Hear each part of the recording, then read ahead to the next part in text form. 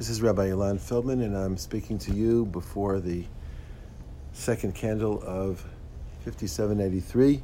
I hope you're having a wonderful Hanukkah, and I hope that these Hanukkah thoughts add a little bit to your Hanukkah celebration and to your appreciation of Hanukkah, and not just appreciation, but immersion and investment in Hanukkah.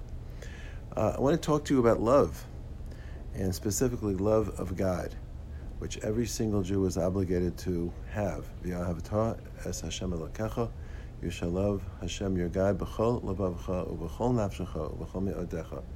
The Torah says, with all your levavcha, your heart, b'chol nafshecha, all your being, and all your ma'od, and all your strength, which means your financial ability. There are three different departments here. So the classic question is, how can the Torah command love? How can the Torah make a person develop an emotion? Whether even about God, but how can the Torah require that? And the classic answer is that the Torah doesn't require it. The Torah wants you to allow it to come out, which means that it's already there. A person is built with a natural capacity to love Hashem, a natural capacity to appreciate and be connected to Hashem. But what happens is things get in the way. So it's a very interesting thing. Chanukah Gelt, believe it or not, relates to love. And not the love of a parent to a child. It's not about that at all. The origin of Chanukah Gelt, as far as we know, the earliest that we can trace the custom of Chanukah Gelt is quoted in a very important halachic source, the Magen Avraham, in his commentary on the Shulchan Aruch. And there, the Magen Avraham mentions that there's a minhag, Nohagin hana'arim l'savev al hapsachim. The young people go around from door to door during the time of the candle lighting, and they get money from people. What's that all about? Where did that custom come from? Why specifically on Hanukkah? So the Chassam Sofer of Moshe Sofer says that this is because we're trying to fill in all three categories of love of God. Because when we light the menorah, originally the menorah was supposed to be placed at the doorway of a household, and the Gemara describes the mezuzah b'yamin, the mezuzah on the right side.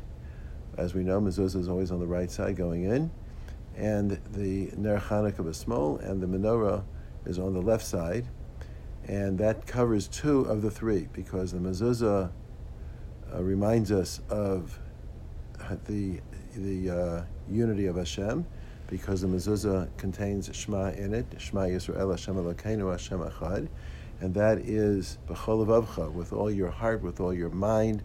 That's emunah. So you're supposed to love Hashem. We are required to love Hashem with all our heart, with all of our mental focus, and all of our soul. Nafshecha is the menorah, because the menorah is kindled. It's a physical act that we do. We light the menorah to proclaim and to say thank you to Hashem for the miracles, and also it symbolizes the neshama of a person. So that's on the right side. So now we have b'chol levavcha or b'chol nafshecha. We have those two. Where's the third? B'chol me'odecha, which is financial prowess. You're supposed to love Hashem with all of your physical ability, with all of your physical strength, your financial strength. So where is that? That is the practice of young people going around door to door receiving Chanukah Gelt. The idea being that now people are using their money to support children who are studying Torah. That's the whole idea. So that way we have all three aspects of love Hashem. Why is loving Hashem an important issue on Chanukah? Because the darkness of Yavan, the darkness of Greece, is that there's this enticing allure. There's an allure to the wisdom of Greece, which worships the intellect, which worships science, which worships beauty, which worships the body.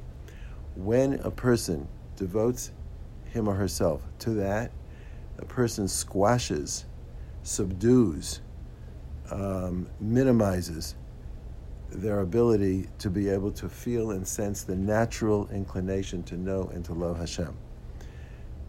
That is exactly the danger of Chachma Yavanis. The danger of Greek wisdom is that it subdues and hinders the Jewish ability to love God.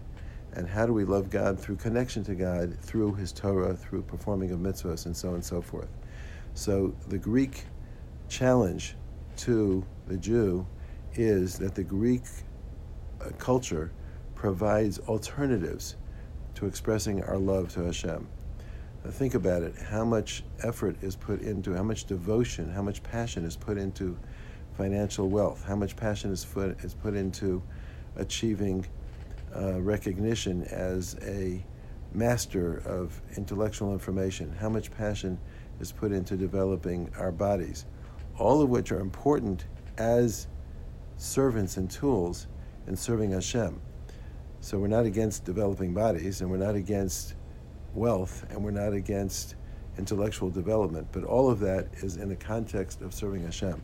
So that's really what the Battle of Hanukkah is all about. Battle of Hanukkah is about, can we love God naturally by letting the Jewish soul be kindled and expressed in the world, or do we subdue it by taking our devotion and putting it to other things, which is represented by the Greek challenge, the Greek culture, which we have still not managed to subdue. So that's the issue. Love of Hashem, and the Hanukkah menorah gives us the ability to start developing and refocusing our natural inclination to love. A happy Hanukkah.